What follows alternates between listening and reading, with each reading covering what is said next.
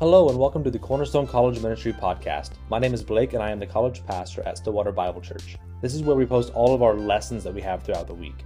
We are a college ministry where we desire to be a ministry full of mature believers who are helping believers to mature. You're joining us for our study of the book of Ecclesiastes. We'll dive into this book where the key phrase is under the sun. We'll look at the vanity of life and we have the wrong perspective on it. I hope you enjoy as we go through this book verse by verse.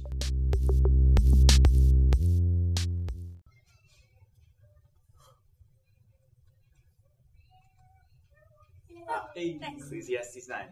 Still enjoy life. Cool. Does anybody, or actually, I guess I'll pray. Forgot I'm not in the group with high schoolers this week. Cool. Actually, I'll read it first and then I'll pray. Yeah. Okay.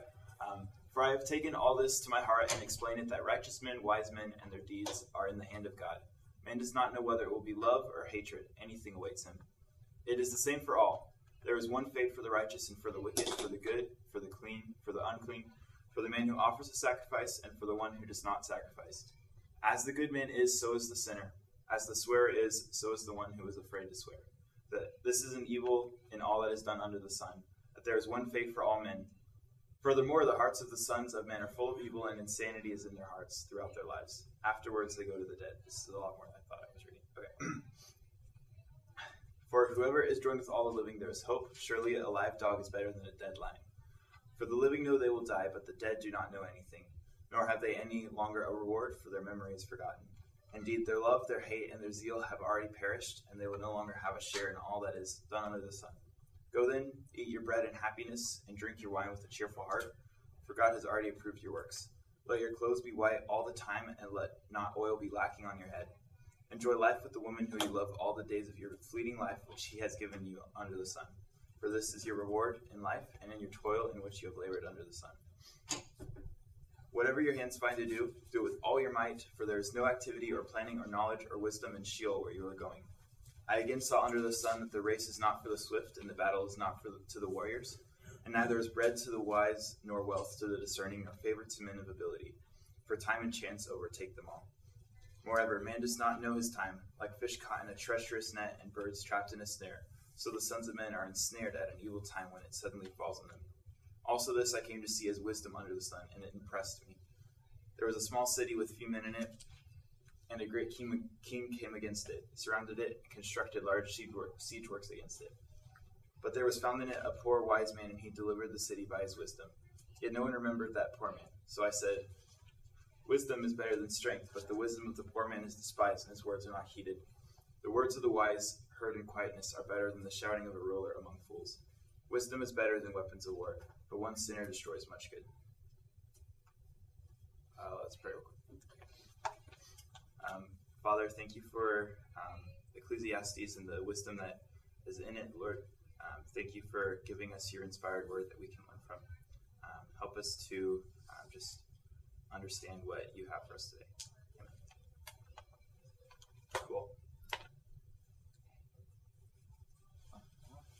Cool. We got an outline. I would take that with a grain of salt, but this is kind of the sections that I saw, but it's a lot more than my Bible has, because my Bible has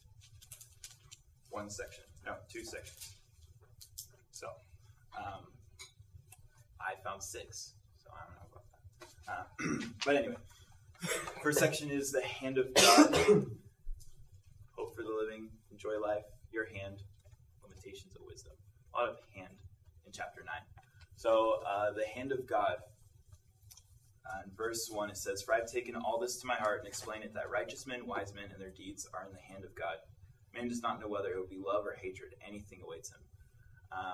So loved or hated were in the hand of God, specifically for the wise and the righteous. Right? It says, righteous men, wise men, and their deeds are in the hand of God. I forgot to recap.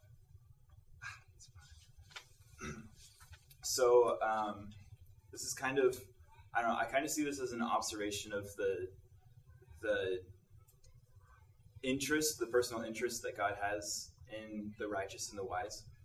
It says their hands are in the work of God. I don't know, well, yeah. So Psalm 34:15 says something sort of like this. And there was another song we read at camp this week that also said something like this. But Psalm 34:15 says, "The eyes of the Lord are toward the righteous, and his ears are open to their cry." So it's in a different context. It's talking about like the Lord, a provider and deliverer. But it says the eyes of the Lord are towards the righteous, right? And here it says their deeds are in the hand of God. So I think that it's kind of a similar personal interest that God has in the righteous and the wise. Because I couldn't find that other psalm that we read at camp this week, but it says, do you remember, Sarah? It goes on to say, like, he observes all the inhabitants of the earth, but his eye is towards the righteous. It's not like he recognizes the righteous, right? The righteous are known. I know what you're trying to say, but I don't remember what song it was either. Yeah, okay, well, anyway. So I thought that was kind of cool. But then verse 1 goes on to say, "Man does not know whether it will be love or hatred. Anything awaits him." So we don't know whether we're going to be loved or hated. We don't know whether like our life is going to be good or bad, right? Anything awaits him. This is kind of it says the hand of God, but it's also kind of like the uncertainty of life. Like, man doesn't really know what's going to happen in our lifetime. Right? We know some things that will for sure happen. Like, for sure we will die or get raptured, right? For sure we will be with Christ in eternity. But like tomorrow, if tomorrow comes, I have no idea what's going to happen. Like, I think I might, sleep or maybe go to the gym, but I might not. So anything awaits man, even the righteous and the wise. So verse 2 says, "It is the same for all. There is one fate for the righteous and for the wicked, for the good, for the clean, and for the unclean, for the man who offers a sacrifice, and for the one who does not sacrifice. As the good man is, so is the sinner. As the swearer is, so is the one afraid to swear." So it's just kind of a collection of like, it's everybody, y'all. Everybody. We all go to the same place. It's like, even the bad people, like the righteous and for the wicked, right? The clean and the unclean. The one who sacrifices, the one who's like making an effort, like under the law, like making an effort to be right with God, and the one who's like, whatever, I don't need to sacrifice. Or the one who's not even like maybe a Gentile who doesn't sacrifice to God, right? I don't know if that's what he's saying, but he says the one who does not sacrifice. Like, the same fate for all men is death. But also we know that Hebrews 9:27 talks about standing before God, right? So we know that there's one fate for all, and it's death, but also all will stand before God and be judged. And yet we don't know how our life will be tomorrow, but we know what the end will be. And then he says this in verse 3, "This is an evil in all that is done under the sun. There is one fate for all men. Furthermore, the hearts of the sons of men are full of evil, and insanity is in their hearts throughout their lives. Afterwards, they go to the dead." So yeah, they go to the dead, right? There's one fate for all men. And even more than that, insanity and evil are in the hearts of the sons of men. Like, he talks about like the righteous and the wicked, but I'm not sure if this is just saying like all men sin. That lines up with the Bible pretty well, right? All sin and fall short of the glory of God. All are wicked at some point, or all are evil, right? All sin. Insanity is in their hearts throughout their lives. I mean, he might just be looking out. Like, in general, when you look at the world, it's kind of insane. It's kind of wicked. It's like, whoa, what's going on in the world? It's crazy. It's a fallen world. So, like, insanity is in the world. Oh, is it? No? Okay. Yeah. So, the world's just kind of crazy. And then everybody dies. And we don't know if we'll be loved or hated, or if tomorrow is going to be good or bad. But yeah, verse 4 says, "For whoever is joined with all the living, there is hope. Surely a live dog is better than a dead lion." There it is. Mufasa, a dead lion. Hyena that killed Scar, a living dog, right? Yeah, Lion King reference. Yeah. So in the Lion King, right, everybody loved Mufasa, right? He was really cool. Even his son Simba's like, oh man, my dad's awesome. And then he's like, oh man, my dad's dead. But yeah, but he's like, my dad was really cool. He's a lion. He's like, sometimes he's kind of been like, man, I wish I were my dad, right? Like, he was really honored. He was really respected. And then the hyenas are like, ew, it was kind of gross. But this is saying, like, it's better to be a dog that's alive than to be a dead lion. Like, in this culture, it was like lions were honored and respected. Like, lions are cool. Lions are, dogs are like, ew. So they were like, dogs were like filthy and kind of shameful and disgusting. So he's saying, like, it's better to not be honored and be alive than to be honored and be dead, basically. Those that are still alive have hope, and it's better to be alive even if you're not honored, right? Even if it's evil in your life, even if you're hated, like verse 1 talks about. It's better to be alive than it is to be dead and be honored. Of course, we know that will be in eternity if we're dead. But it's like, don't, I don't know, just give up because you're alive. Like, I'm alive and people hate me. Oh, I'm just not going to do anything, right?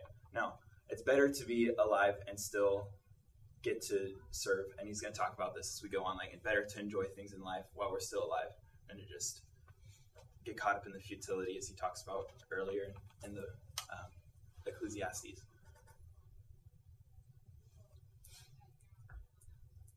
There we go. Since he's talking about, like, hope, he says in verse 4, there is hope.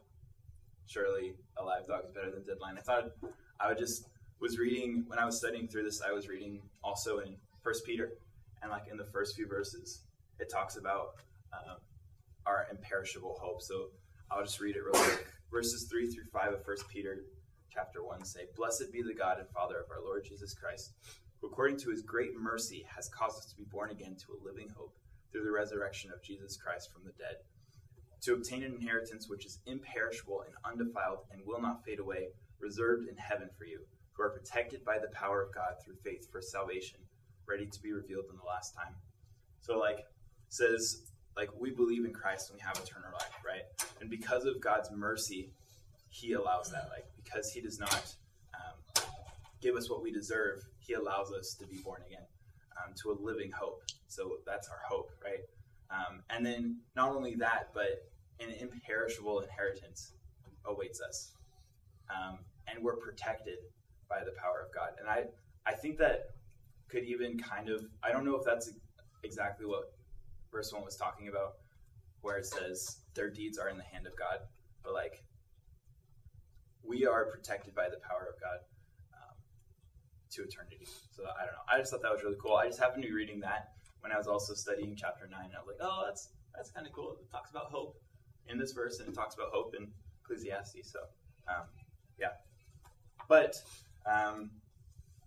also, as we look on, we'll see that there's some things that we can't do once we're in heaven, or we can't do once we're dead, in Ecclesiastes. So things the dead won't do. Bring glory to God on earth. Right?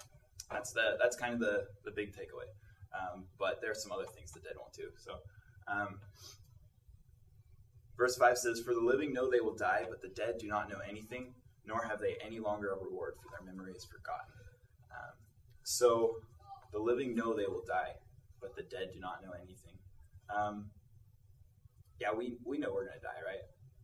I mean, maybe sometimes as we're young, like, we think, oh, I'm invincible. At least I'm not going to die yet.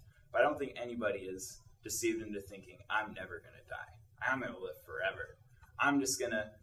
By the time I'm like 50, they're going to figure out immortality, and we're just going to all live forever. No, I don't think anybody really thinks that. Or if they do, they're just, yeah.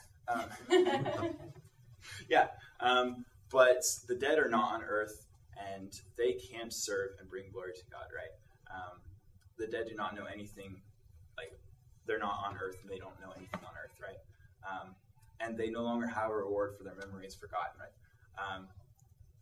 obviously, like, we know that we have eternal rewards. The Bible is very clear about that. And that's in the New Testament and also the Old Testament. It talks about eternal rewards that we earn as we toil in the Lord, which was what we talked about this week at camp. But the dead don't get to serve in the same way that the living do. And the dead don't get to serve on earth to earn those rewards. In Revelations 22:3, it talks about the difference between how we serve now and how we'll serve in eternity. It says, there will no longer be any curse, and the throne of God and of the Lamb will be in it, and his bondservants will serve him. So there will no longer be any curse, right? We're cursed to toil, to labor under the sun. But in eternity, there will no longer be any curse, and we'll serve him. So there's a different kind of service. So while we're alive, we're serving differently than when we're in eternity. There are different things that we can do now than we'll be able to do then. And he kind of talks about that as we go on. So verse 6 says, indeed their love, their hate, and their zeal have already perished, and they will no longer have a share of all that is done under the sun. See, so like, they're dead and they don't get to participate with the living, essentially. When you die, you're with Christ, or not with Christ, but you don't get to participate with the living. You don't get to serve. You don't get to go to, I don't know, a birthday party, or go to Texas Steakhouse. What's it called? Roadhouse? Roadhouse. Ah, nice. I, like, 7 minutes ago, was sitting in my chair, or maybe it was like 10 minutes, and I thought, oh, I have leftover steak, and I got so excited, y'all. Oh, man, I'm ready for lunch. But that was, anyway. Yeah, they don't get to enjoy it. Josiah, leftover from when? What? Leftover from when? From Sunday. Okay. All right, good. Yeah, but the dead don't get to participate in eating my leftover steak, right? Yeah. I don't think the living would want it. Steak doesn't go bad in a week. It's been in the fridge. It's been in a styrofoam box. Please go bad. Keep going. Anyway. Keep going. We'll talk about this. I might be not participating in the living, I guess, if I eat this steak. I don't know. I didn't know that, y'all. I thought that I could just eat leftovers like a week later. You know, it's probably fine. It's probably fine. Yeah. I'm less excited for my steak now. But No, be excited. if it looks fine, it is. Yeah, thank you, guys. Exactly. Thank you. Yeah. Look, if it looked bad, you wouldn't eat it. So. Well, he hasn't looked at I it. trust your judgment. If there's like mold growing on it, don't eat it. Yeah, right. Yeah. So yeah, they no longer share in all that is done under the sun. Any actions, any feelings that the dead did, like their hate, their zeal, their desire to serve, or their wickedness, it's done. It's in the past now. So once the dead are no longer alive, they're dead, basically. I don't know, it's common sense, but my notes say they existent, like they no longer exist.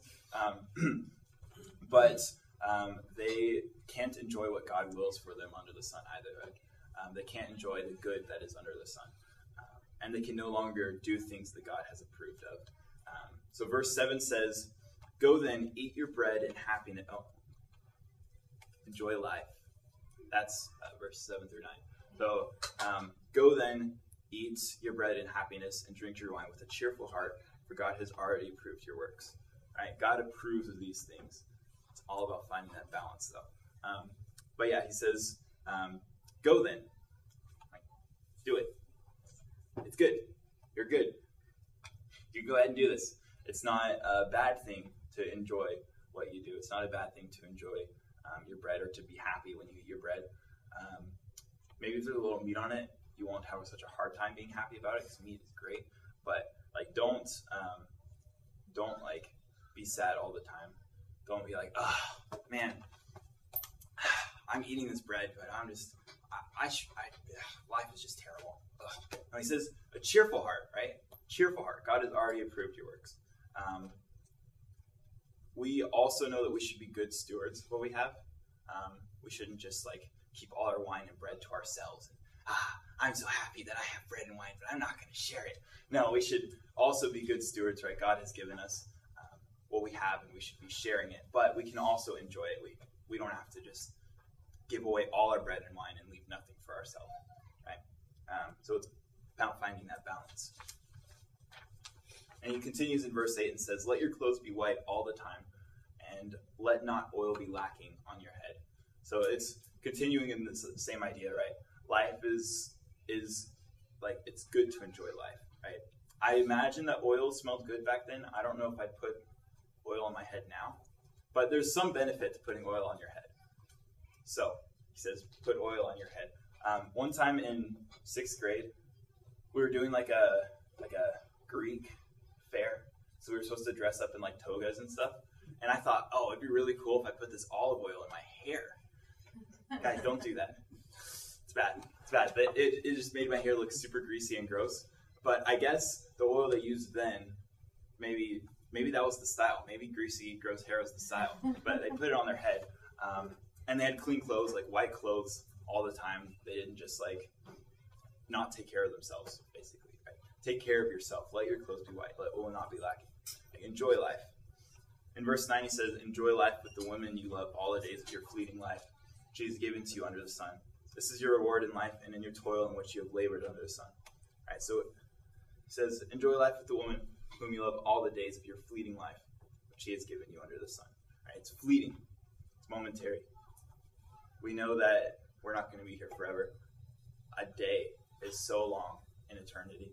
I mean, so short in eternity. I really got that one mixed up. Yeah, we're not going to be here for very long, but he's like, get married. Or if you are married already, like, enjoy that. Don't just, like, I don't know, get caught up in futility. Enjoy that you're married with. This is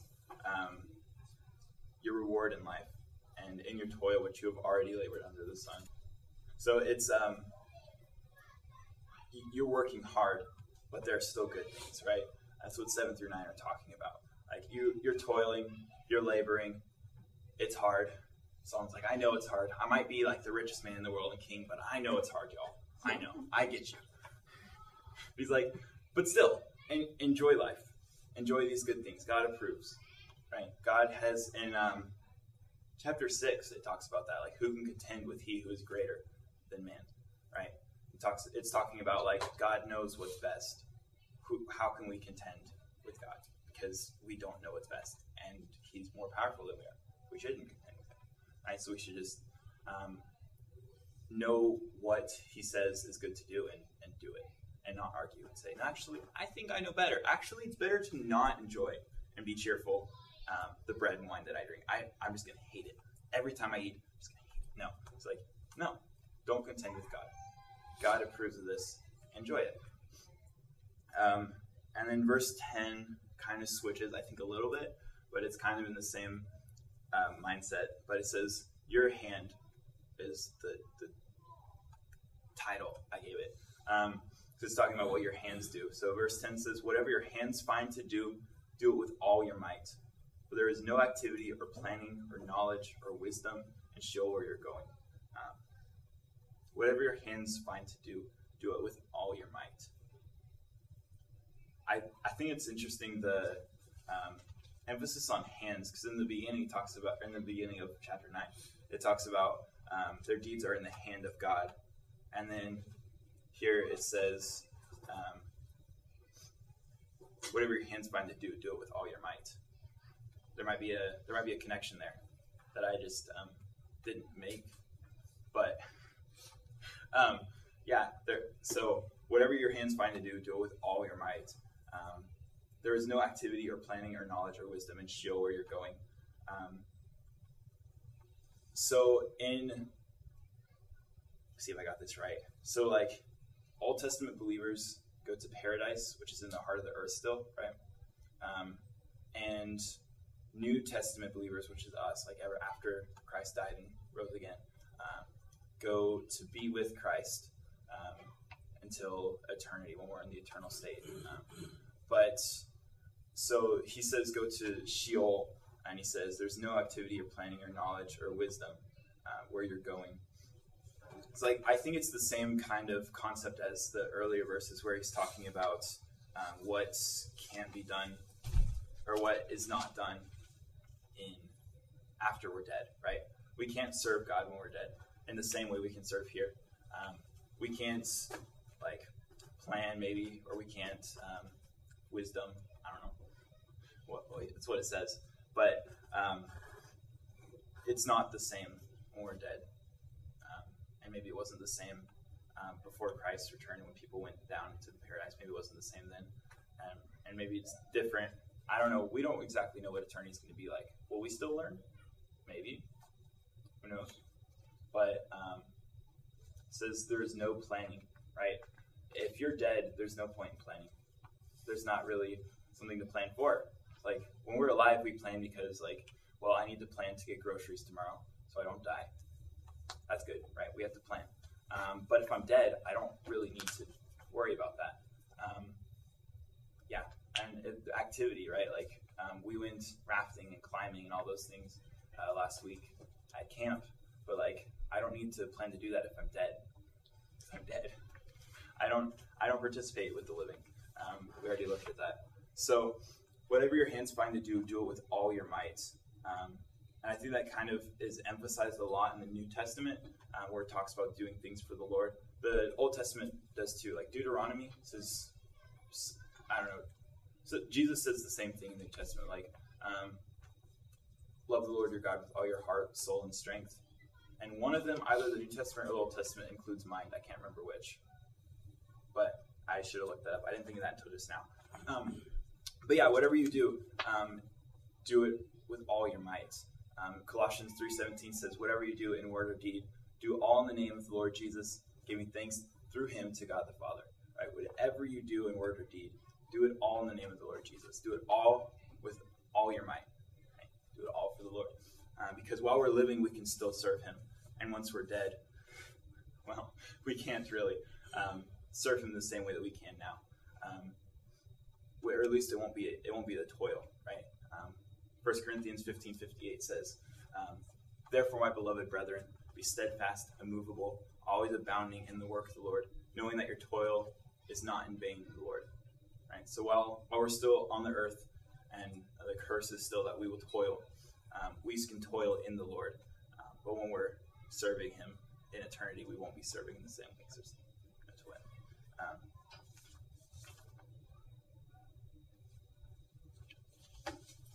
Verse 11 says, I again saw under the sun that the race is not to the swift, and the battle is not to the warriors, and neither is bread to the wise, nor wealth to the discerning, nor favor to men of ability, for time and chance overtake them all.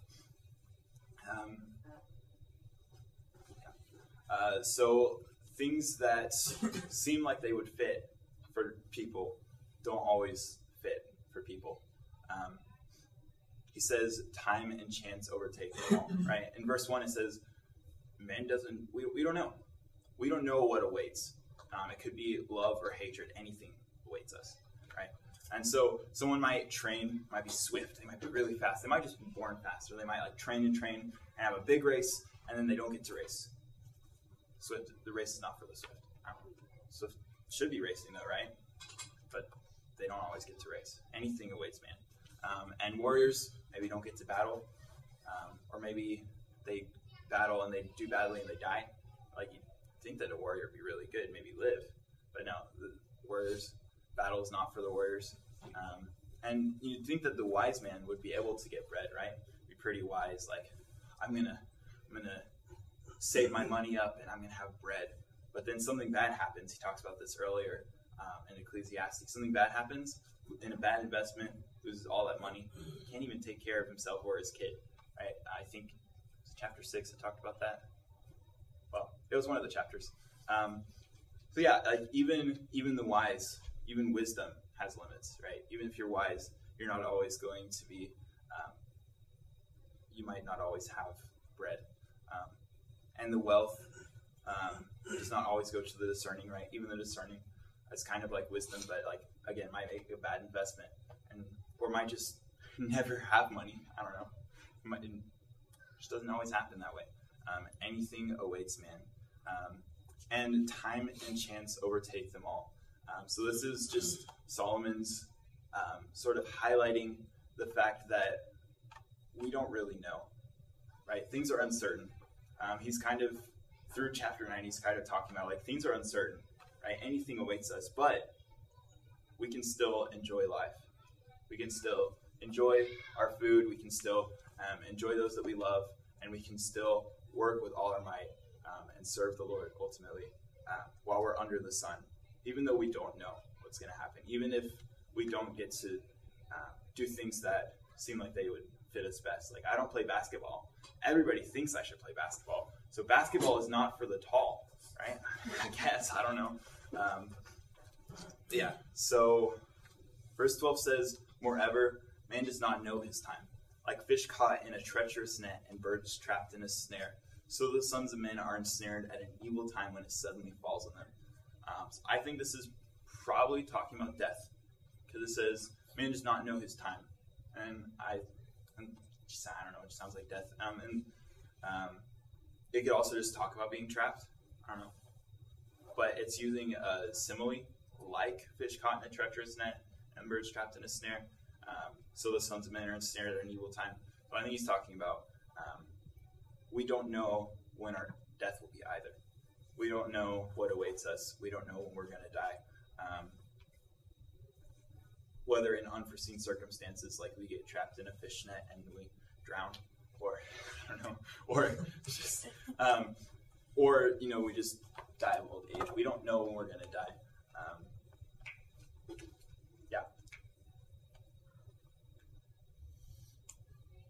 So now we look at wisdom's limitation.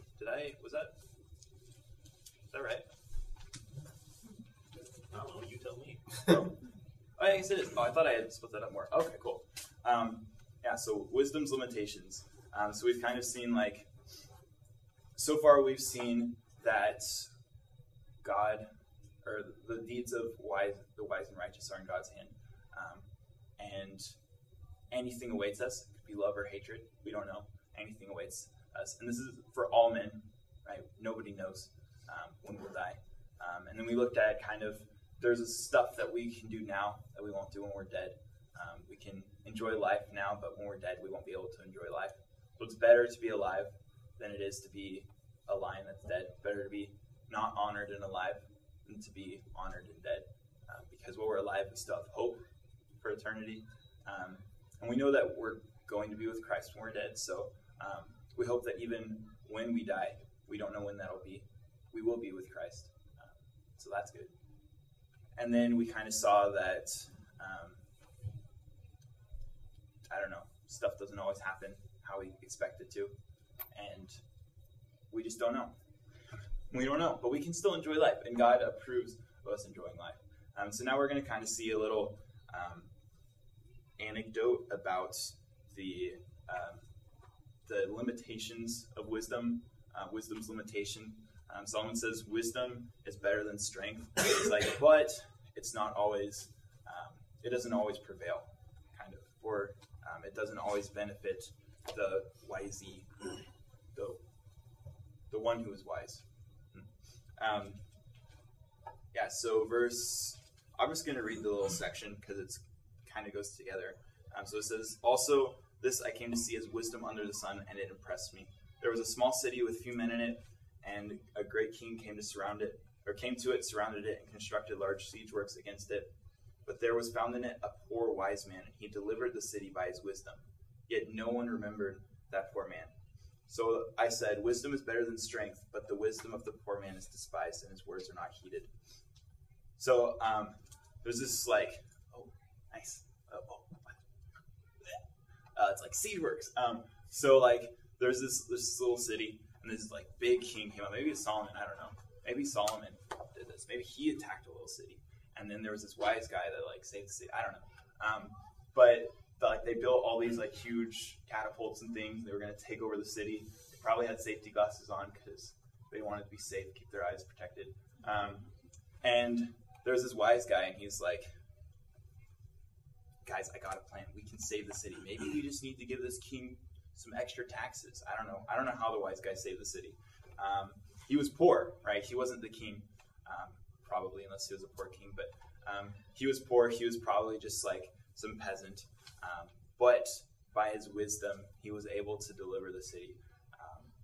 Whatever he did or whatever he suggested, he was able to save them from being sieged and having giant catapults like the one on the screen just crush the city. But then it says in verse 15, no one remembered that poor man. I think it's interesting because Solomon says in verse 13, he says, I came to see as wisdom under the sun this, and it impressed me. He's like, that was like, wow, that was wisdom. That was really cool. But then also like, wisdom has limitations. He's like, even though this guy was really wise, like, he was poor and nobody really cared about him. Because it says, the wisdom of the poor man is despised and his words are not heeded.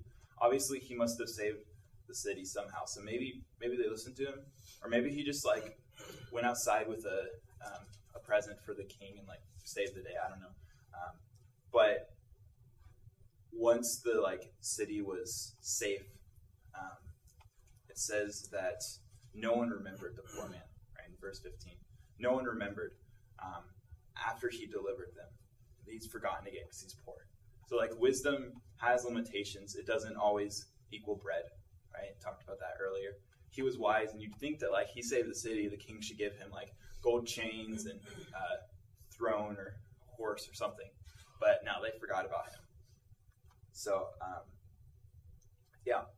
the poor man is despised and his words are not heeded, despite being wisdom or wise. So then verse 17 says, the words of the wise heard in quietness are better than the shouting of a ruler among fools.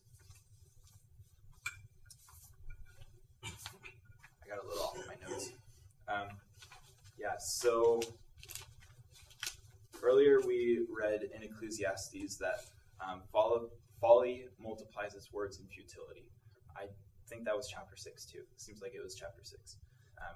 But folly multiplies its words in futility, right? Foolish people tend to talk a lot. Or talking a lot can be foolish sometimes. And it's futility ultimately. It's like it doesn't accomplish anything to just constantly be talking and have nothing to say. But the words of the wise in quietness are better than the shouting of a ruler among fools. So even like a ruler that's foolish and doesn't know what to say, he's going to be shouting at a crowd of people. And they're like, yeah, this guy's great. This guy's awesome. Because they're fools and they don't know. And like he's the king. He's like, oh, I feel so great right now. All these people admire and respect me. But he's saying nonsense, and they don't know that it's nonsense because they're fools. But the words of the wise heard in quietness are better. So even if there's just one wise man teaching one person who's quietly listening, it's better than to be a ruler with a crowd of people who are listening to you when you have nothing to say. So it's better to listen to wisdom in quietness than it is to, get like recognition or fame or whatever. And then 18 says, wisdom is better than weapons of war, but one sinner destroys much good. I don't know, that seems pretty self-explanatory. Because in the story, the little wise man saved the city, even though the king had surrounded it with huge weapons of war. But one sinner destroys much good. I think that could be talking about how, even though the wise man saved the city, like, he wasn't heeded, and like he did so much good, but like they're probably just gonna lead it back into ruin. Or because it says his words are not heeded. Or it could be like he did this great thing, but it was kind of ignored after he saved the city, and so that's kind of destroys much good. Or it could be like one sinner destroys much good. Like it's even when you're wise, you can save the city, but if you're do something dumb that's bad, and you can destroy all the good that you did. I don't know. It seems pretty loose. I don't really understand it, honestly. But wisdom is better than weapons of war, and one sinner destroys much good. So I guess it's pretty straightforward. So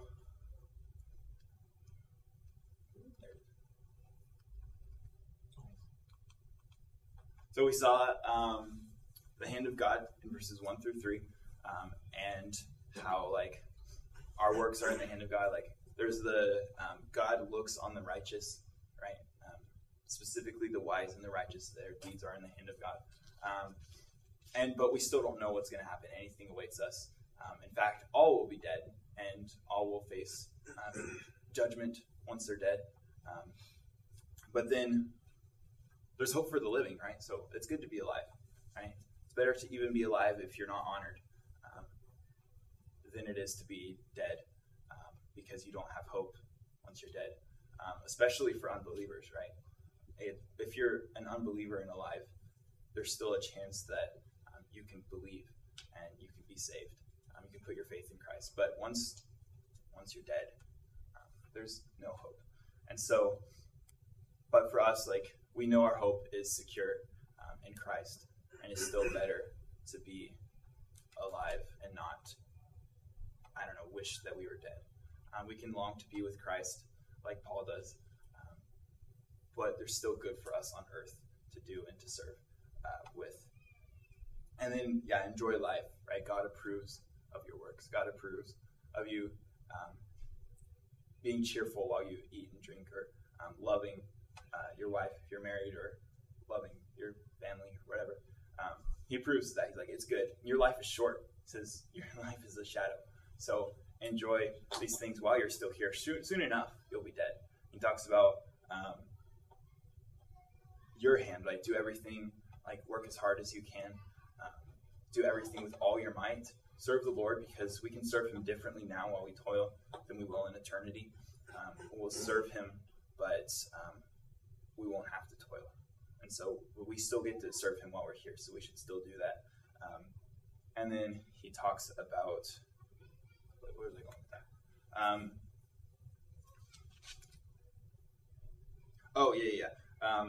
How there's some things that we think that makes sense for people to do, or like certain people, the swift should be racing, or the warrior should be warring, but that doesn't always happen. There's uncertainty in life. There's certainty in eternity, but uncertainty under the sun, kind of is Solomon's thing. And then even the wise don't always get bread, right? Even the wise don't always get heeded or respected. Sometimes they're just a poor man that no one listens to. But it's better to listen to that wisdom from the poor man that no one cares about than it is to listen to the king who's just shouting nonsense to a bunch of foolish people. So what's our application? Serve, enjoy, hope. So we should serve and work now while we're alive, and work for the Lord in all we do. That was the entire lesson of camp this week. Sarah and I were with the senior camp, and it was like a lot of looking at like rewards, and looking at we need to be abounding in the work of the Lord, and serving him in all that we do. And what does it mean to work in the Lord? Well, it means to have the right attitude about it, like to be serving for the Lord and not for ourselves, or serving for the Lord and not for just to get the like respect of other people, right? So we should be serving and working now. We should be abounding in our work while we're alive, because the dead don't get to do things the same way that the living do, and we're commanded to do it also. So that's good. And then enjoy. God's will for us includes enjoyment. It's not that his will is like you're going to be on earth, you're going to toil, you're never going to enjoy anything. No, it's like there are good things that God has for us to enjoy. And Solomon makes that pretty clear throughout Ecclesiastes, that this is good.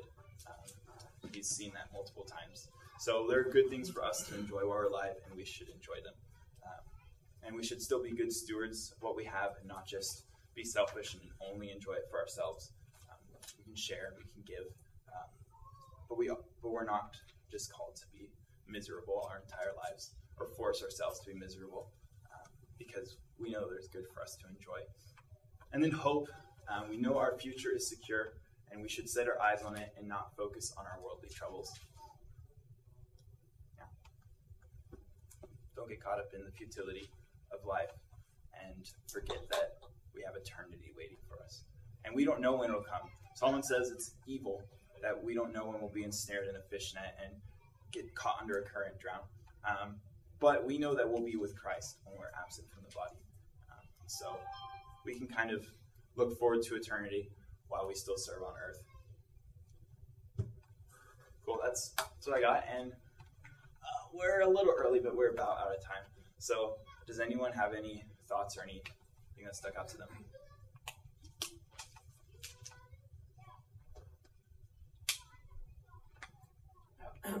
Sorry, I was seeing the camp connections a lot. I was like, hey, we talked about that. I mean, it makes sense when the Bible course flows together. Yeah. But it's so cool when you think about. We used to study one verse at camp, which Josiah quoted, 1 Corinthians 15:58.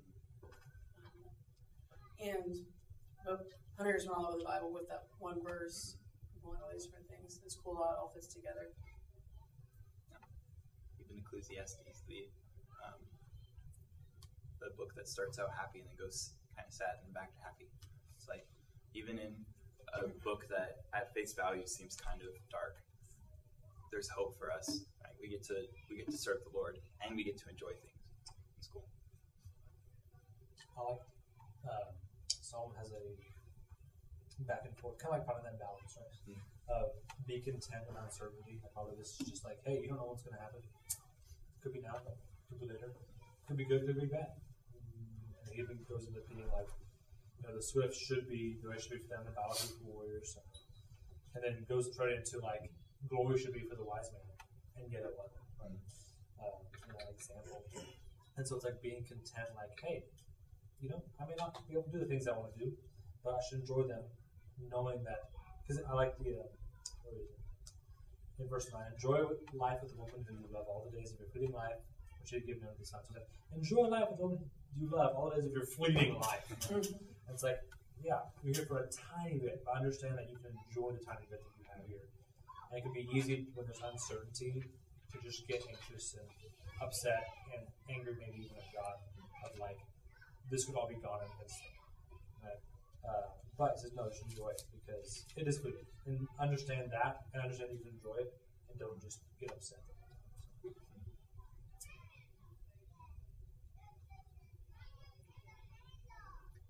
I kind of like how my Bible has, instead of its wisdom is better than strength, but the poor man's wisdom is despised. It says, nevertheless, the poor man's wisdom is despised, which to me gives a little bit different meaning. It's like wisdom, it seems to emphasize that wisdom is better than strength. Nevertheless, so it's like wisdom is still better. Nevertheless, people. Yeah, I think, I don't know if y'all has this, my Bible has quotations. So I said, wisdom is better than strength, but the wisdom of the poor man is despised. Right? So even though that's true, it's like the world is unfair. So does your quotations end at strength? Yeah. Huh. Mine go all the way through. Yeah. Hebrew didn't have a vision voice. Yeah, that's hard to